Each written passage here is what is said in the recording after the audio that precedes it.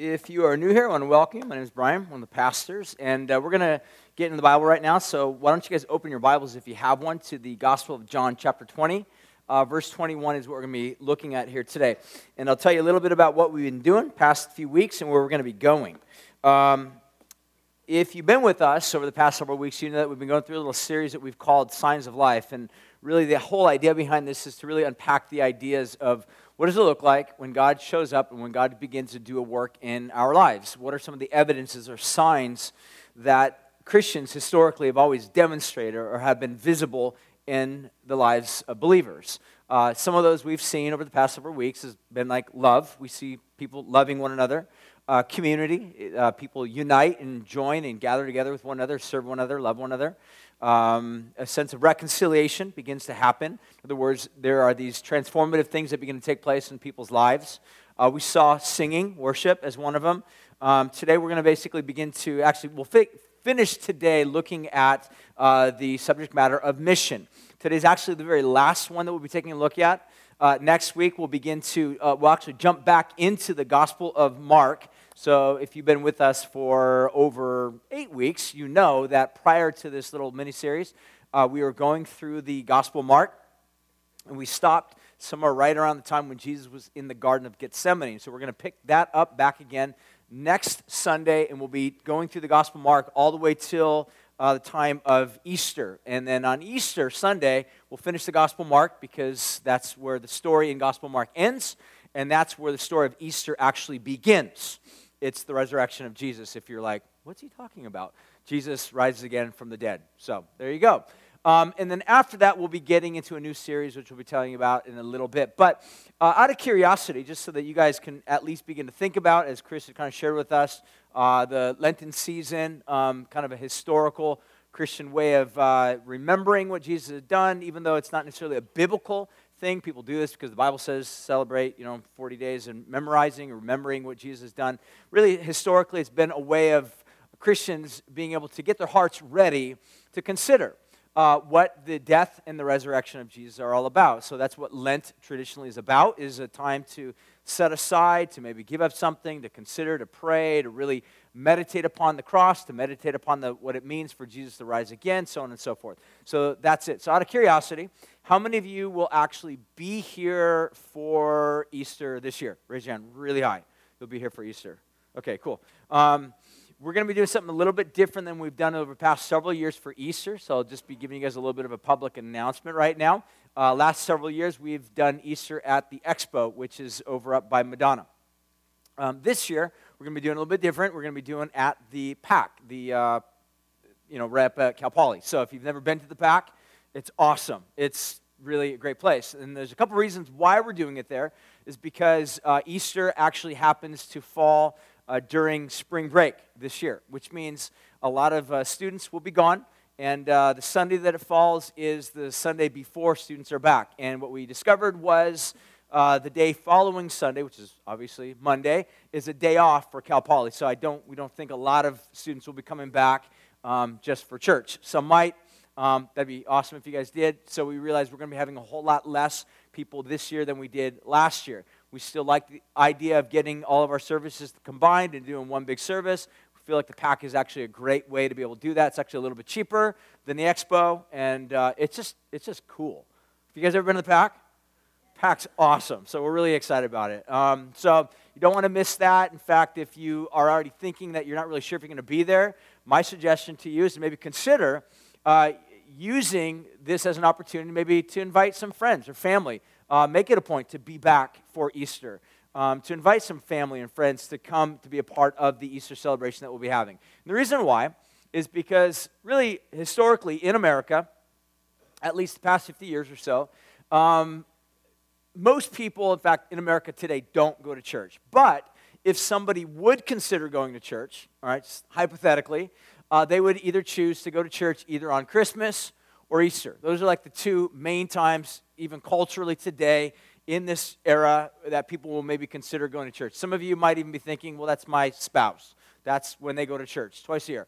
That's exactly my point, is that those are the strategic or historic times that people will typically go to church. So use it as an opportunity, we're encouraging you to consider, begin to pray about who are those people that maybe God would want to lay on your heart for you to invite to come to be a part of church, be part of the church service, to hear the gospel preached at a really cool location like the PAC. So that's my little advertisement there for that. All right. What we're going to do right now is we're going to get into the passage. We're going to read John chapter 20, beginning at verse 21. And then I'm going to pray. We'll get to work taking a look at this as soon as I read this passage. And then, like I said, we'll begin to talk about the issue or the subject matter of mission. I'll explain that in a moment. And I'm going to make a distinction in terms of this sign of life from missions, plural, meaning what was just announced during the announcements, and mission, meaning what the church does, something that the church is called to. And the passage that I want to read is the passage that Jesus speaks about right here in John chapter 20, verse 21. To give you a little bit of the context, Jesus has resurrected from the dead. He comes into a room, speaks to his disciples. It's important to note to whom Jesus is talking to. Jesus is talking to the disciples. The word disciples is a generic term that can be used to describe anybody who follows Jesus. Doesn't necessarily mean it was the apostles. In other words, the reason why this is an important statement to make is that Jesus is not talking directly to 12 chosen specific apostles to do what he's about to do. He's talking to his disciples. That means everybody who follows Jesus, anybody who's called by God, anybody who's experienced the life-giving power of Jesus through his death, resurrection.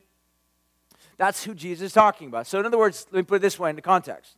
If you are a Christian today, if you believe you're going to heaven, if you pray the prayer, if you love Jesus, however you want to describe your Christianity and whatever type of Christian terminology you want to use, if you've experienced that, Jesus is talking to you.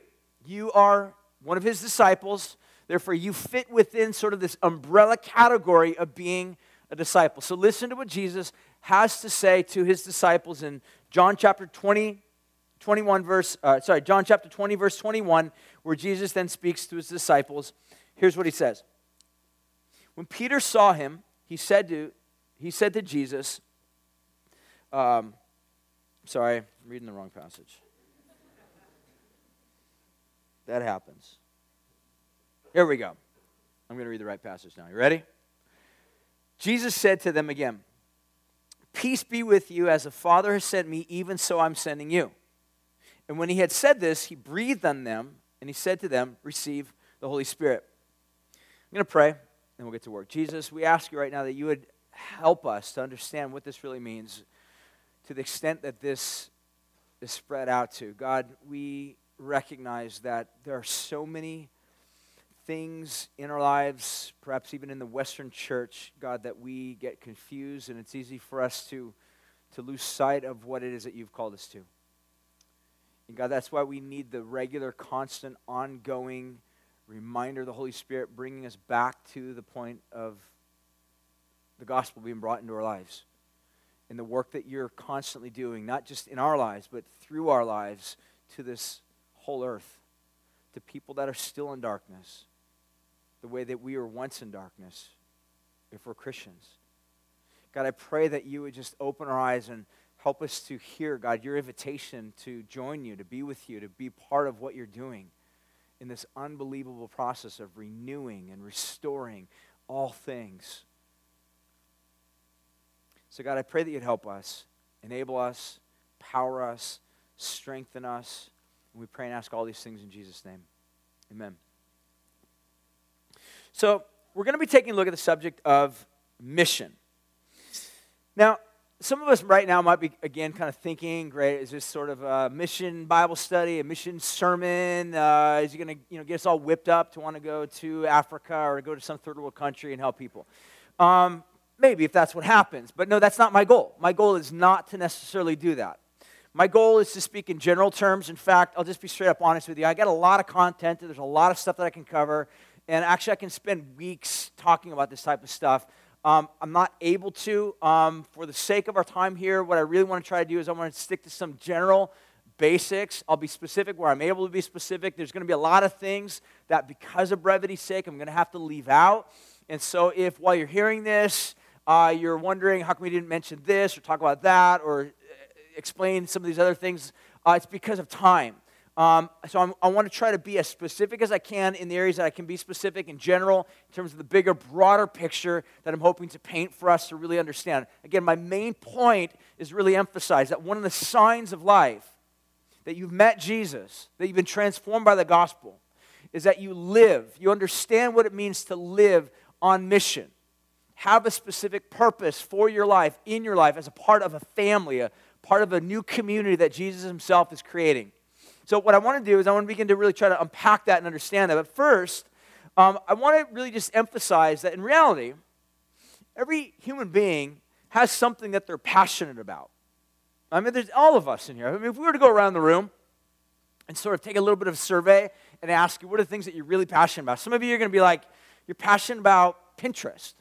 All right? You're like really excited about it. You read it all the time. You're always posting stuff. You're just spending lots of inordinate amount of time on Pinterest, all right? Some of you are like really into, hairdos or surfing or football or your job or recycling or being a vegetarian or, go down the list, or really excited about, the little gadgets or the hobbies that you have on the side, or mountain biking or running or, triathlons or whatever. I mean, all of us have something. Some of you are like, I don't know why this is coming to my mind. Some of you are like really into computers. You're like into like having big graphics cards. But here's my point. All of us in this room have something that really drives us. We're really passionate about. To the degree that there's a tendency for us to want to share that enjoyment that we found with this particular thing with everybody.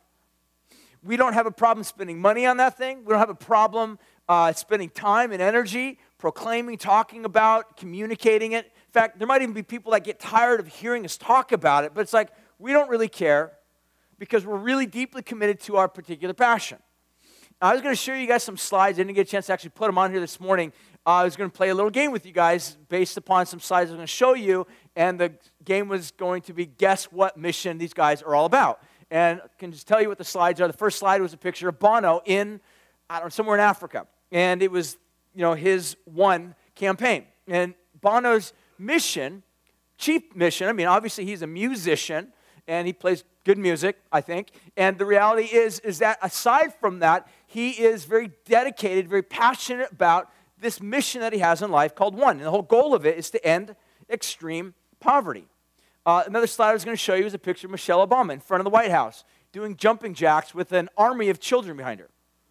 All right, and in other words, she knows she's the first lady, but she has a mission. Her mission is to end extreme obesity in kids and to help kids to be trained and think about how to work out and how to live lives that they can take some control and management of their own weight and so on and so forth, and health, diet. Another picture I was going to show was a picture of the Occupy Wall Street movement. And within the pictures and the signs that these guys were holding up, basically, one of the things you begin to discover is that these guys are on the mission, or at least some are on the mission within that. Some are just kind of hanging out, I guess, joining the crowd. But those that are deeply committed to the mission are really committed to this mission of ending extreme financial corruption. So here's my point. When we talk about mission, it's not fair to simply look at Christians and be like, we got to talk about mission again. Everybody's on a mission. Everybody has some sort of a mission. We don't really have a problem with Bono promoting his mission. We don't really have a problem. We're not like, oh my gosh, I'm sick and tired of hearing Michelle Obama talk about doing like push-ups. It's ridiculous, right? Maybe you get that way, but the point of the matter is we're okay with that for the most part. So the funny thing is, though, when we start talking about the church and the mission of the church, people get a little bit kind of like, we really got to talk about that? Is this going to go that direction? Is he going to ask me for money? Is he going to ask me to raise my hand to see about going on a missions trip? And here's really what I want to emphasize, is that all people have this tendency, all of us in this room have something we're passionate about that drives us. Some of us go to those extremes in which we are very passionate about it, where we join some mission to be able to be part of that team to do that. What I'm saying is the church is no different than that. What I am suggesting, though, that the mission that the church has is profoundly life-changing and profoundly longer lasting and more sustainable than anything, because Jesus has promised his power and his presence to be with his people as they join him on this mission. So with that being said, I want to take a look at three things this morning. The first of which is we're going to see that this mission that we're talking about is really for the whole church. Secondly, we'll take a look at it's with the whole gospel. Thirdly, that it's to the whole world. In other words, it's for the whole church, with the whole gospel, to the whole world. So let's take a look at the first thing. It's for the whole church. There's a guy who died in the early 90s by the name of Leslie Newbigin. I'm going to read you a quote from him. He's actually written a lot about this subject matter of the mission of the church, and I'll come back to him more in just a second here. He actually was a missionary for many years, and he had written a lot about missionary endeavors in third world countries, but also then in first world countries. He was originally from the UK. And what he began to discover is not so much that the church has a mission, per se, but that God has a church for the mission. In other words, when we talk about mission, we're not talking about the church sort of creating its own unique little department for specific things that it's supposed to do. We're talking really about, and he was a guy that was able to kind of pioneer this thought, that really at the end of the day, mission begins with God. God is a missionary God. The whole summary of the Bible can actually be described in mission terms. If you want to get theological, missiological terms. It's a big word, but it's okay. We can all learn it.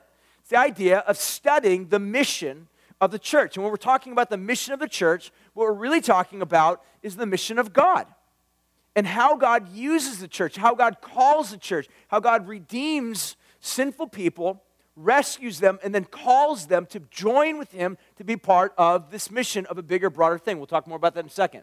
But here's what Leslie Newbigin says. He says, the church is sent into the world to continue that which Jesus came to do. Not in a salvation type sense, but in the way in which Jesus helped people, loved people, preached the gospel. And here's what he says. The church is sent into the world to continue that which Jesus came to do in the power of the same Spirit, reconciling people to God. We saw this whole subject of reconciliation a couple weeks ago. Then he goes on to say the way Jesus chose to do this work of redemption was to choose a community, that's the church, that would make it known by embodying it in its life, expressing it in its deeds, and announcing it in its words. In other words, the church has something to speak, to communicate, to preach. Also, the church has something to do. It's actions. Jesus even describes, anyone that comes to me and, bring in a cup of cold water. It's the idea of serving people with our hands, demonstrating kind acts, good works. The Bible describes that. We're not saved by our good works. Amen? We know that. But those that are saved to good works, to do what God does. What type of works does God do? Good works, right? If you're wondering, let's see, it's a trick question. No, good works. God only does good works. Bad works, good works. I'm not sure. Good works, that's what God does. When God saves people, redeems them, he saves them to do good works. This is what really Leslie Newbigin is describing, is that the church happens to be God's strategy. Now, what we need to do real quick is we need to do a little bit of recalibration. Here's what I mean. Have you guys ever heard of the term mission drift? Has you ever heard of that term? All right, I'll tell you what it means. Every organization, whether it's Christian, non-Christian, secular, whatever, it doesn't really matter. Every organization has the propensity to get into second generation, third generation, meaning let's say the founder started a particular good, work in terms of helping the poor in inner cities, all right? Let's say said founder, after 40 years of doing his ministry, or doing his nonprofit org, he dies, but he gives his nonprofit over to a board of trustees. You guys follow me so far? Okay, let's say the board of trustees is not the owner, he's not the founder, but the board of trustees' job is to take care of the money. But let's say that organization keeps moving forward, doing the business of what the organization was done, but it doesn't have the heart in which the organization was started by the founder. What you end up having is an organization that might get a lot of infighting over how we spend the money, but there's not a lot of activity going on with how that organization started in the beginning. In other words, the mission originally from this nonprofit drifted away from its original intention. Does that make sense? That happens all the time, but it also happens within the church. There's a tendency for the church to, once started out in the Spirit, God's doing something amazing, it's awesome, God's transforming people's lives. The work of the Spirit is powerful. People's hearts and lives are being redeemed and transformed and changed, and marriages are coming back together again. Dudes are being set free from porn. People are being set free from, financial debt and problems and things like that. Jesus is saving people. But what can happen is that any organization can become sort of about the organization.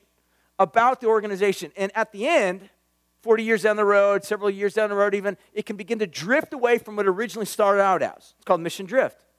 The same reality can happen within the church. And I would basically suggest that has happened. And it always happens. It continues to happen. Because we're all redeemed sinners. Even the best of Christians can find this happen. There's some safeguards that we can establish to make sure that it doesn't happen, but the point of the matter is, unless we're careful, unless we're intentional, it will happen to us. It's easy for us to become more concerned about what type of chairs do we sit on, how comfortable we are, rather than concerned about people that don't know Jesus, being brought into knowing Jesus. People that aren't walking with Jesus, to be discipled, become full-fledged followers of Jesus. It's very easy for us to be concerned about, the length of the sermon as opposed to the content of the sermon. And the point is that all of these things are evidence. In fact, I would even go so far as to say that one of the reasons why churches oftentimes fold, split, break apart, destroy, disintegrate, why there's strife, why people argue over lots of things, and why there's a lot of hypocrisy is because of mission drift. They've lost sight. They've lost focus of the call of Jesus, the commissioning of Jesus to be a part of his kingdom building process and be a part of his kingdom building work. They've become more focused upon padding a club, a group of people that are comfortable around themselves. It's one of the reasons, I'll even add, why some of us might even get bored with Jesus. This whole thing, you might still be going to church even after 30 years of being a Christian, and yet the reality is you might be like, it's a little bit boring. I mean, if you're really honest with yourself, you might be like, I can think of 20 other things I'd rather be doing right now than listen to this guy yell at me. The reality is we might not want to even be a part of something because what happened is we've lost sight of the mission. It happens to all of us. It can happen in any organization, and we need to always set up safeguards to realize how and why these types of things can happen. So we need to recalibrate things periodically. I want to go through 3 things. I can spend a lot of time talking about this, but I'm not. I'll just give you 3 things that I think we need to recalibrate. We've got to address these things head on. Next slide is this. So at the church, start off by just basically saying what needs to be recalibrated and then talk about the reality of what needs to really happen. The church is the place where I get my needs met. True or false? To some degree, it's true. But is that the sum total of what the church is all about? Let me unpack this a little bit further. When I talk about church, when I'm using the word church, I'm not talking about 3 things. First of all, I'm not talking about a building. It's easy, very easy in our vocabulary to be like, oh, what's that building right there? Oh, that's my church. Can you do me a favor? Don't do that. I mean, honestly, I really mean that. I do that with my own family. I do that with my kids. When we're driving by here, and they're like, oh, Daddy, there's the church building, or there's a church. I'm like, that's actually the church building. That's not the church. The church is a living, breathing organism. Unless you see people there in the parking lot, then don't call it the church. It's just a building, brick and mortar. There's nothing holy, sacred, special, unique about this place. What makes it holy, unique, special, and beautiful are you guys. That's the church. It's not a building. I'm not talking about a building. Secondly, I'm not talking about a service. The church is not an event. And we can sometimes call it church service. We get together, church service, church event. No, those are actually events that the church gathers at or goes to. It's a service that the church attends. So you might think I'm kind of nitpicking this, but what I'm really trying to say is that we've got to be careful because otherwise what can happen, these ways or the ways that we oftentimes become loose with describing these things can lead to sort of drift. We begin to think of a building as a church. We begin to think of doing this as church. Or the third thing, what I'm not talking about is it's not a building, it's not a service. Thirdly, it's not an organization. It's easy to oftentimes assume that the church is an organization of, leaders and layers of leadership and elders and deacons and boards and things of that nature. And you got to go through this process within the church to get things taken care of. No, that's an organization. Organization is necessary to take care of something that's living. But at the end of the day, when I'm talking about the church, I'm talking about really in an organic term, an organism, something that's alive, something that Jesus has birthed, something that Jesus inhabits the praises of these people. In other words, I'm talking about if you are a believer in Christ, you're a follower of Jesus, you're part of his redeemed family, you're the church. But then also, too, the church meets up on top of a hill at Mountain Brook, and the church also meets downtown at Grace and other places where people are gathered who love Jesus.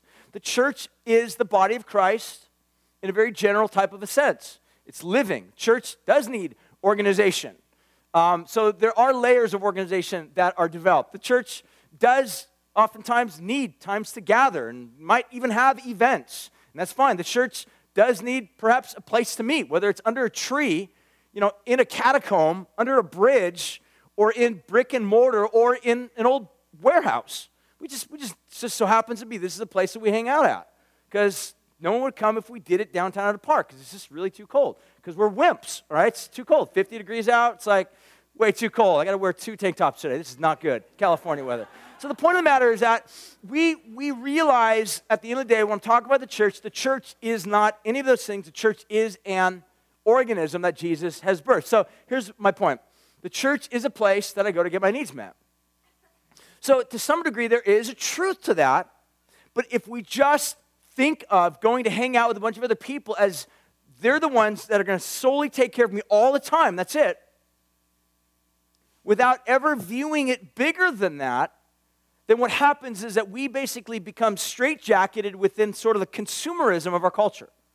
Here's what happens, and here's what I oftentimes see taking place. Consumerism consumes us, and we become sort of like connoisseurs of church. We're like, I'll sample this church over here because they've got good Bible studies. Sample this church over here because the music's nice, and sample this church over here, these people over here because people are nicer over there.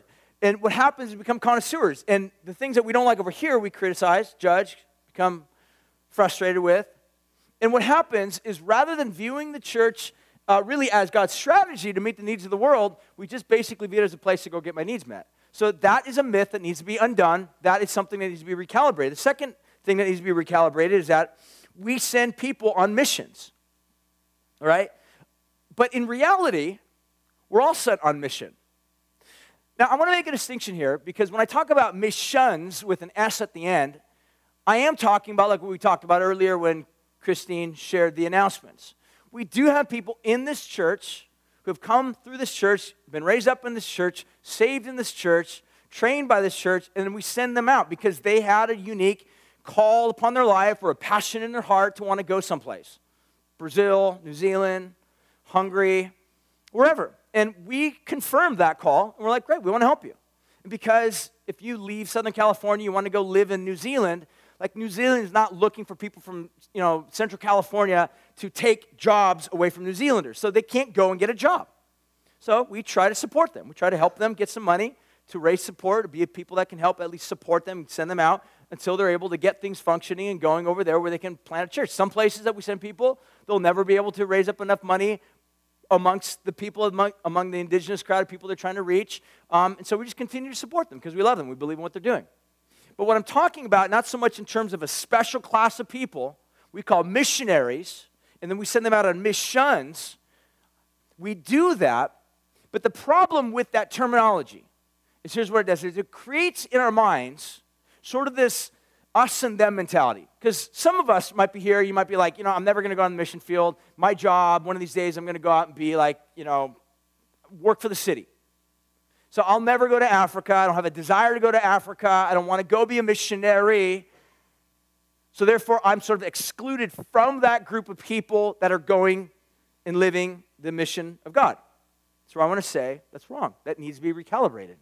All of us are called as disciples, if you're a disciple, to be on, to join with the mission that Jesus calls us to. For some of you, it might be to go to a different country, cross culture. We want to train you, we want to help you. That's why we do the thing that we're doing starting tonight. But the rest of us were called, wherever we're at, to be on mission, to join Jesus on the mission that he's already established and started, to be with him, to be where he's at, to join him for the purpose of restoring this broken world by bringing people to Jesus, the Savior, the King. Okay, third thing that needs to be recalibrated is missions is a program in some churches. But in reality, mission is the primary calling of the church. In some ways, it's kind of like point number 2.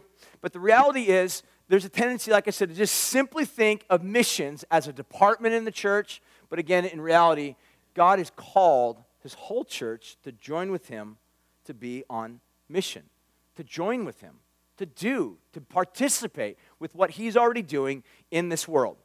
So the second thing I want to jump into, begin to look at, is really the fact that missions is for the whole world, or mission is for the whole world. The whole world. God has a purpose for this. Go back. Mission is actually for the whole gospel. So I want to first of all talk about the message that we have to communicate, and we'll talk about the world, the whole world. So the gospel is what we're given. The gospel is what the New Testament promotes, talks about. The gospel basically means good news. So I'm going to go through a little bit of the storyline of the gospel and talk a little bit about what this whole thing is all about. So in short, I want to give you kind of a brief synopsis of the entire Bible. I told you I had a lot of content, and I got to keep it short and as concise as I can. So here we go. Basically, in the very beginning, what we notice is that God creates all things, and God makes this pronouncement over all things, and he says, it's all good. And everything's great, everything's paradise, everything is rhythmic, everything's glorious, until you get to chapter 3. God created mankind in his own image, and yet through the creation, God, after creating Adam and Eve basically make a choice, a decision to usurp the authority of God to do what they want to do. And as a result, they have basically fallen into what we describe as sin. They've fallen into sin. As a result of that, all of this rhythmic beauty that we call this earth that God declared good over is now broken. It's fractured. It's not good anymore. It's destroyed. It's corrupted. It's sick. It has a disease. All creation has fallen prey to this. Mankind is at the forefront of all of this. And yet what God does in chapter 3 is something absolutely amazing. We're told that God enters into the garden and he calls out to Adam. He says, Adam, where are you? And what we see in chapter 3 is really the first actions of what scholars have described as Missio Dei, which is the Latin way of basically saying the mission of God. God becomes a missionary seeking out Adam and the broken relationship that's happened. God enters into the garden. God enters back into this fractured relationship. God initiates. It's not Adam looking for God. Adam's running from God. God's running for Adam. And in that action, in that activity, we see the mission of God. God is going after Adam, not as an arresting police officer, right? Not as an angry general, not as a king who's out to enact vengeance, but as a father who's heartbroken for the purpose of restoring that which was lost. So God speaks to Adam and Eve, and he basically makes his promise. He says, through your seed, through your lineage, there will be a child that will rise up and will crush the head of the serpent that deceived you. And conversely, the serpent will bite the ankle of my servant, the seed that will come from you. In other words, there'll be an exchange of blows. One will be crushed, the serpent, one will be mortally wounded. And what God basically does from that point forward, a few hundred years later, God calls a man by the name of Abram. Abraham was an idol-worshiping pagan who lived in the area of modern-day Iraq, ancient Babylon. God calls him out, but God calls Abraham with a mission. God calls Abram, says, follow me, and I will bless you. I will make you a nation, meaning you're going to have lots of kids. Your kids are going to have lots of kids, and those kids are going to form a nation. That nation will be so powerful and so great because it will have my blessing all over it. But God's whole point is that you will be a blessing. I will bless you so that you then in turn will be a blessing. Just to the Jewish people? Just to a select group of people that are part of that tribe of Abraham? No. To the whole world, God says. Abraham, you will be a blessing. Your nation will be a blessing to the entire world. So God's promise to Abraham in pursuing Abraham was that he would be blessed so that in being blessed, he would be a blessing. Now, we know the rest of the storyline of the Bible throughout the Old Testament. We see stories from like the book of Judges and Chronicles and 1st and 2nd Samuel all the way through the prophets. We see the storyline of the people of Israel not doing what God called them to do. In other words, national Israel, the nation of Israel, was called by God to function as a blessed nation for the purpose of being a blessing to the world around them. And so what had happened was, rather than Israel functioning, receiving the blessing of God in order to be a blessing to the world around them, Israel basically absorbed the blessing, and rather than using the blessing as a means to fuel their fight against darkness in the world, to push the darkness back in the world, what happened was the exact opposite. Rather than pushing back the darkness by way of God's blessing, by way of God's grace, Israel absorbed the blessing of God, swallowed it, terminated upon themselves, became rich, fat upon them themselves, became consumers of themselves, and as a result, rather than pushing back the darkness, they were consumed by the darkness. Hence the prophets, they rise up, constantly sharing the message, return back to God, return back to the blessing that God has promised to you, and then you will be a blessing. But the secondary element of the message was that if you don't turn back to God, what will happen is the darkness will continue to swallow you, and within that darkness will come a disintegration, a breaking down of yourselves, of your nation, and of the people around you. You, rather than becoming a part of the solution, you will become a part of the problem. And the storyline continues always all the way up into the beginning of the New Testament, where we're told that Jesus comes in the lineage of David, who comes in the lineage of Abraham, who comes from the lineage of Adam. And we see in Jesus' life over and over again, Jesus doing good things. What's Jesus doing? He's always doing what? Good works. Where does that phrase come from? It comes from Genesis 1. Because everything God does is good. Everything Jesus does is good. In other words, Jesus does good works. What's Jesus trying to communicate by his good deeds? What he's basically saying is that what's happened is that on planet Earth is the dawn of a new creation. God is picking up where Adam left off, where Israel failed, in a new humanity. Jesus is doing for Israel what Israel failed to do, but the double blessing is not just Jesus doing for Israel what Israel failed to do, but Jesus also absorbing what Israel deserved to absorb. Because on the cross, the darkness that destroyed and disintegrated Israel, on the cross, we see that very same darkness destroying, disintegrating Jesus. Jesus absorbed the judgment Israel deserved, and yet lived the life that Israel should have. And in that, Jesus oftentimes over and over again describes to his followers, he says, I'm the light of the world.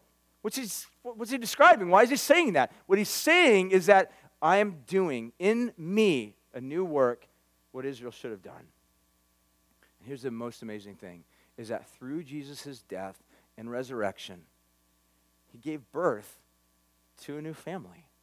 We call these Christians. We call this the church. For what purpose? Just to simply only enjoy redemption? Look, don't get me wrong, redemption is absolutely amazing. We sleep because of redemption. Knowing that we're saved is the greatest blessing of all. But if all we do is look at the fact that we're redeemed and it stops there, then we're really no different than Israel celebrating the fact that they got freed from Egypt and stopping there.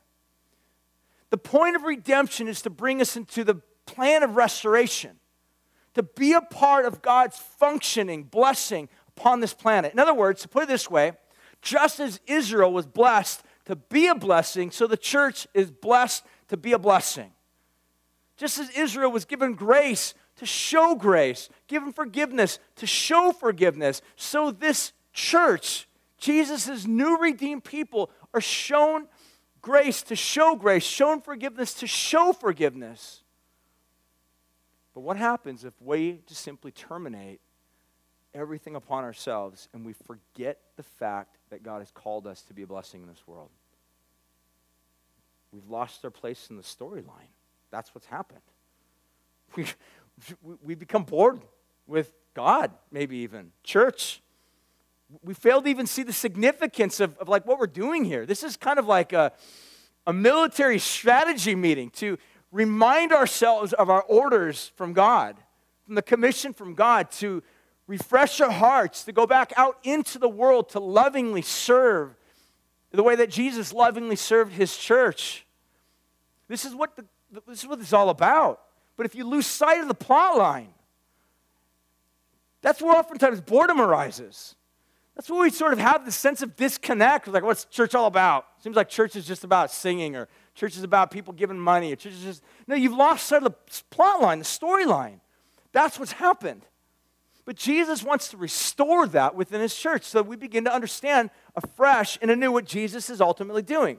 Look, when Jesus rose again from the dead, when Jesus allowed death to consume him and darkness to consume him, ultimately conquering that, his resurrection from the dead was a public statement that not even death, as powerful of a foe it is to us, can stop his kingdom work.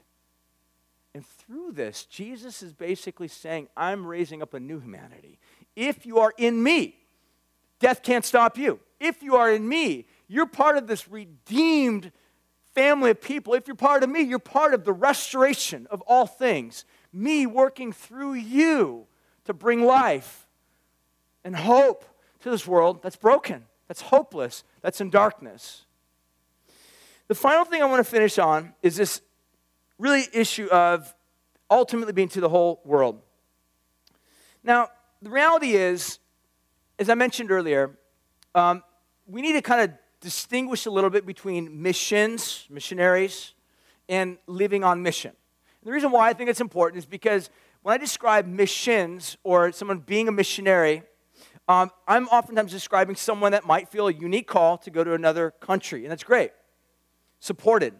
But at the end of the day, we also live in a country filled with darkness. We live in a culture. We live in an area. We live in a county which darkness is still prevalent everywhere we look. And so to somehow look at America and be like, America's evangelized, it's Christian, or whatever, the reality is it's not.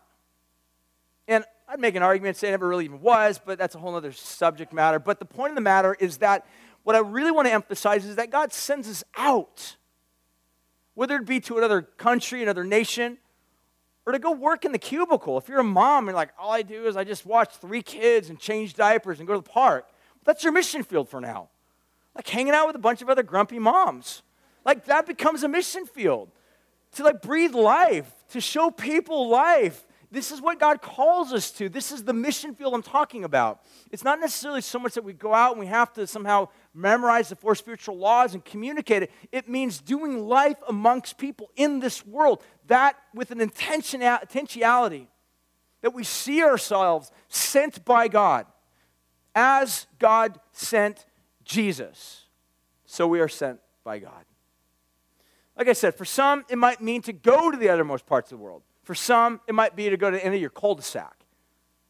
Bring a meal to someone that's going through a hard time in the name of Jesus. To go to a next door neighbor that's just having a rough time. Offering to watch their kids. Offering to feed their dog while they're on vacation. You know what I'm saying? I mean, we can go on for hours talking about this type of stuff, but the point of the matter is the intentionality, kindness, showing the grace, showing love, forgiveness, releasing debts, the way that God did all that to you. So the real issue is finally, to the whole world. I want to read a quote, or emphasize really the guy that I talked about earlier, I should say, the guy, Leslie Newbigin. He was a missionary, as I mentioned, and he left the UK prior to World War II. And prior to World War II was a very different place than when he returned. He went to India for 40 years. He came back from India in around 1972. And when he came back to the UK from India, he realized that the UK had radically changed. I mean, this is the 70s, hippie movement, all sorts of things that were just going on, free love, whatnot, that were taking place in England. Just in a lot of ways, it was taking place here. And began to realize is that the England that he left was a radically different England than when he came back to. The England that he left, maybe at least he had thought in that time that it was sort of a missionary sending place. It was kind of like a Christian nation sending out people to go Christianize the world. And again, there's a lot of argument that maybe what was really going on was sort of imperialism, people going out. And that did happen, no doubt, but there's arguments that can be made that really Christianity going out kind of as an imperialist movement in some ways is kind of is a silly argument, because at the end of the day, a lot of the people that were going out and imperializing various parts around the world actually hated the Christians, because when Christians followed along, let's say areas where imperialism was taking place and they were mistreating the locals and the natives, Christians actually came along and they were giving value and respect and dignity to the people. And that brings a sense of freedom. And so that doesn't really work very good if you're trying to throw people down on slave labor and you got Christians coming along and saying, you're more valuable than, a quarter a day, in that sense. And what happens is that in reality, when he came back to England, he began to realize that England needed to be evangelized. It didn't know Jesus. And he began to realize that because of this, he needed to view England in a different way, to realize that there are cultural idols in England that needed to be conquered.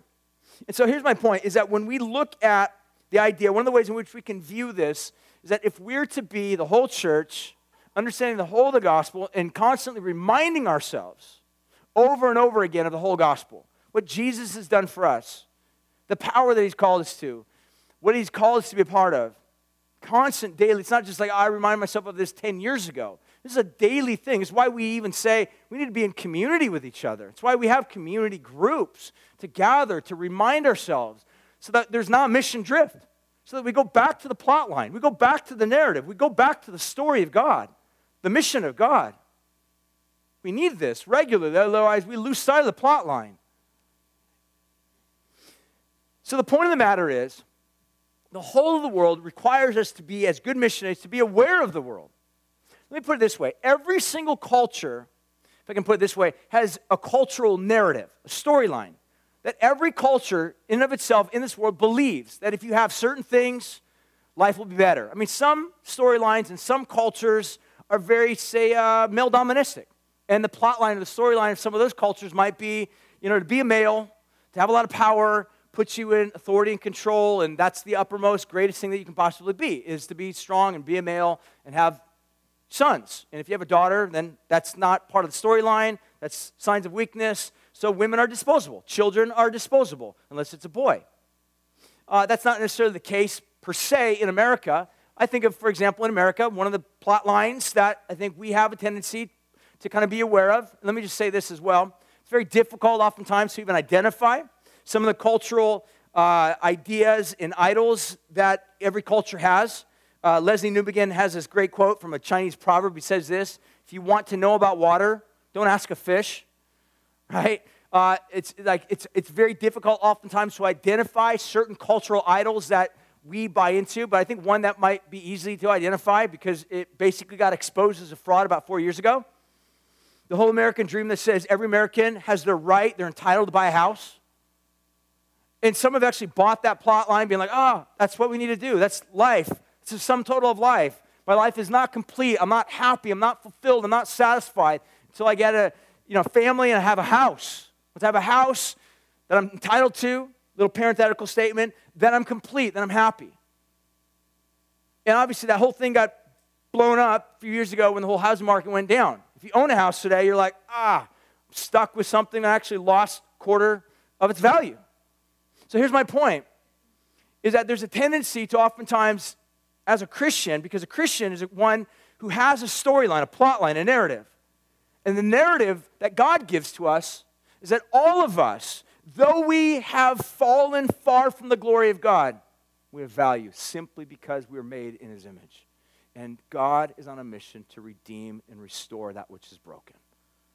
Regardless of how much money you have, regardless of what you look like, regardless of your skin color, regardless of your education, regardless of your status, third world, first class, regardless of who you are, regardless of anything, the storyline of God is that He's come to redeem and rescue and restore all who are lost.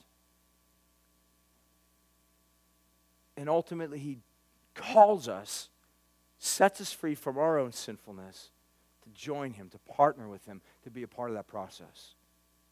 And the message that we get to announce to all, regardless of skin color, regardless of education type, regardless of whatever, is that all are valuable, that God loves, that God has paid a price that we deserve to pay, and that the King has come to not bring judgment upon you, but that He has borne your judgment for you. We get to announce that, not only by word, but by deed. The way that we act, the way that we treat people, that when we forgive someone, that's a powerful message of the forgiveness that you've received. When we show mercy to someone that otherwise should not deserve mercy, pulling back the screen a little bit and demonstrating the storyline that we've been shown mercy that we didn't deserve. When we love someone that's unlovely, we're basically pulling back the veil. We're giving a trailer of things to come, showing that we were unlovely, and yet God loved us. God calls us to be a part of this mission. This is the mission He calls us to be a part of. But it involves being able to identify those cultural idols that can oftentimes destroy us or be superimposed over our lifestyles and become a part of us that really basically hinder or bring about mission drift. The final thing that I want to finish with is this thought, that if it's true that through Jesus' death, that Jesus actually dealt this decisive death blow upon sin, judgment, and death. If it's true that through Jesus' death that happened, if it's true that through Jesus' resurrection, the power of a renewed creation, of which He was the first fruits of, if it's true that through His resurrection, a whole new creation was brought into being that this world has never seen before, called the church. Resurrected people who were once dead in trespasses and sins, they've been given grace to be raised up from their death, given new life. It's a sign of life. If this is true, and what Jesus is ultimately doing, and if it's finally true, that a restored creation is God's plan and intention for all of history. In other words, if where planet Earth is going is cosmic restoration, that's what the book of Revelation tells us. If that's true, then mercy upon mercy, grace upon grace, love upon love, God has invited you to be part of that project. That's amazing. That the forgiveness you've been given, that you now get to show, is all part of that life-giving process. The power that's at work, that raised Jesus from the dead, is at work in you, bringing you to life, living out the life of the kingdom to come now. So your life has the power of being this trailer of a feature presentation yet to come. So in other words, when people look at you, they have this opportunity of seeing what it looks like to live in God's forgiveness. They have a picture of seeing what it looks like to love people that are unlovely. They have this picture of what it looks like to forgive people that have wounded and hurt. In you, this living epistle, this living, breathing book, they have this opportunity of seeing this picture of the gospel alive, breathing, at work in you, through you. God calls you. That is what it means to be on mission. If I were to stop right now and be like, so guys, go be good missionaries, do it all, do the best you can. Some of us are going to walk out of here and be like, that sounds rad, really cool. I don't know if I can do it. And you feel really challenged and troubled, and it might be difficult to even think about that, because in some ways you may look at your life and wonder how it even applies in the context where you're at. How it applies, like on a job site where you're dealing with a bunch of construction workers that have got nasty mouths or tell dirty jokes or whatever. You're like, how do I, shine brightly as a light there? Or how do I, shine brightly as a light wherever I'm at? It's got to be worked out for every one of us in different ways. And that's where you need the power of the Spirit to help you. It's why you need the beauty of the community of saints gathered around you to pray for you, to help you constantly. Look, at the end of the day, if I give you guys a list that just follow these things, somebody would be like, I'm going to do it. But at the end of the day, God doesn't just give us a list and say, follow these things and knock them off one by one. But what God does is He says, I'm going to bring you into life, and I'm going to send you out into death and darkness. And it's going to be challenging. It will be hard. There'll be trials. There'll be tribulation. There'll be pressures that you can't even begin to imagine. In fact, it's so bad, it can be so bad, that as they killed me, Jesus would say, they might even kill you. But Jesus says, I've given you my Holy Spirit. So here's the beauty. The Father sends the Son. The Father and the Son send the Spirit. Jesus sends the Spirit into the church, and then to the church, Jesus sends into the world. All of us are missionaries. All of us are called to live this way. Some of you might go to a different country. Some of you might just go to a cubicle. Some of you will go into the slums in dark places. Some of you will go into dark places called fraternity houses. All of us are called on mission. Some of us will hear this and think the message of Jesus and the gospel, don't buy it. And you will continue on a path dealing with your own sense of insecurities and destruction with nothing to overcome it except your own self-willpower. At some point, you will face the greatest enemy that you will ever face, and you will lose. It's called death. Everyone dies. You might live a life of self-control and combat certain personality problems and character flaws, but to push Jesus aside will leave you powerless at the point of death. Some of you are Christians. You met Jesus. Death won't overcome you. Death will be a door. It will lead you into God's future kingdom and all that entails and the beauty of that. But some as Christians might choose to continue to live a life superimposing the morals, the storyline, the plot line of this culture over the plot line of the renewed life that they've been given by Jesus. And you will live a life full of confusion. You will feel schizophrenic. You'll be frustrated. Because what's happened is that you have chosen through maybe confusion or through just hard-heartedness to try to superimpose and bring together two storylines that are completely opposite with one another. And you'll be frustrated. And you won't enter into the joy that Jesus calls you to have and the power that he wants for you to have.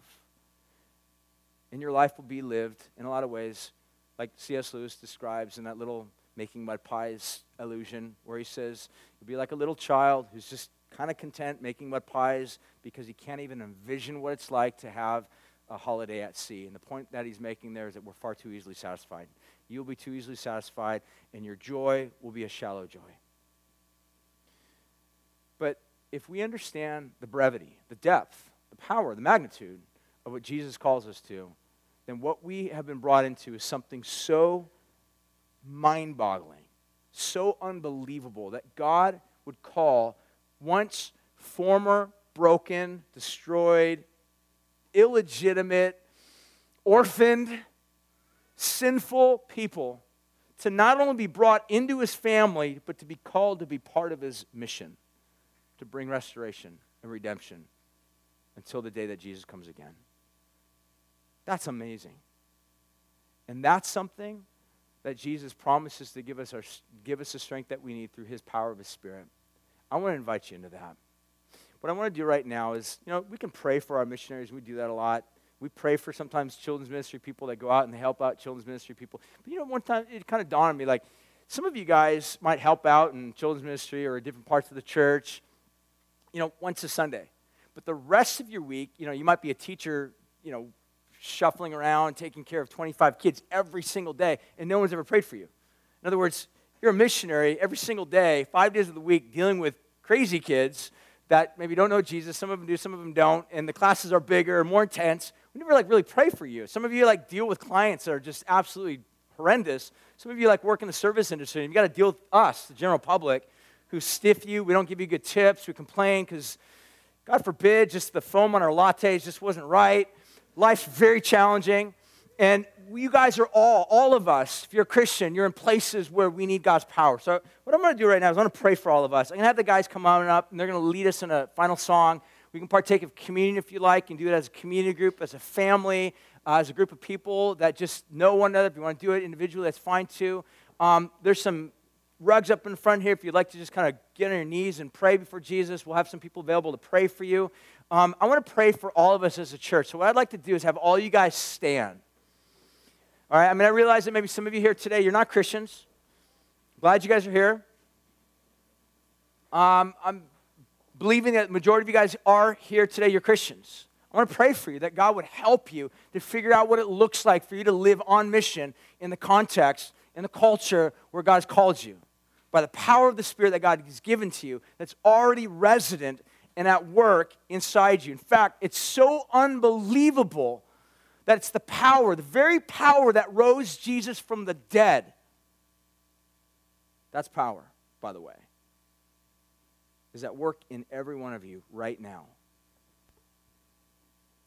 to help you, to remove your cowardice, to replace it with power, to remove the lies that you've believed of insignificance, the lies of I don't have anything, I don't anything to give, to remove those lies, to replace it with truth. I want to pray for you guys. And as we sing, and if you're here, you got kids, and you maybe need to go pick up your kids, don't leave them in the back too long. I think I went a little bit late, so don't leave them back there too long. In fact, you can bring them in here and sing with them as well. I want to pray for you, that God would enable you and strengthen you. If any of you here today, there's any other things going on in your life you just need more prayer for, we have a prayer team, people that would love to hang out and pray with you. Maybe there's certain circumstances that you're really wrestling with how to be a witness, how to live on mission in the context where you're placed, because it's very challenging. That's why I have people here to pray for you. Not just pray for you, but also help you, give you wisdom, lead you to Jesus, maybe direct you in God's word. I'm going to pray for you guys right now. Let's sing, partake of communion. Some of us might need to repent. Some of us might have been experiencing and enjoying redemption for a long time. But the thought of ever joining God on mission has been not only foreign to us, but actually maybe even frightening to us. And we've resisted it. And we've looked to a more specialized group of people within the church, and we've just put all our hope in them. Please hear what I'm saying. That's something to repent from. It's the heart of God to use you as an insignificant, as weak as you feel. That's the beauty of the gospel. God chooses weak things to confound those that are strong. God chooses foolish things to confound those that are full of wisdom and arrogance. Because then God gets the glory. You get the joy. And through you, the world gets the blessing. God blesses you to be a blessing. God, right now we ask that you would just help us to examine our hearts, to consider the areas where we're at. Maybe for some of us it is to repent, to confess sin, to confess our disbelief in your power. Really, God, fundamentally the issue for us is that we just do not believe your power is great enough to help us to do this. God, for some of us it might just be we're too cynical, but we thank you, Jesus, that the power that raised you from the dead is a power that's at work in us, and that power has the ability to melt our cynicism into red-hot love and affection for you. We ask you, Jesus, that you would do that you would show us very clearly that you are the missionary God that came to seek and save us who are lost in our sin, lost in our darkness, and the way that you did that was that you took on our darkness so that we in our darkness could be brought to light. Thank you, Jesus, for what you did for us. We want to sing to you. We want to worship you. We want to confess our sin to you. We want to tell you that we love you.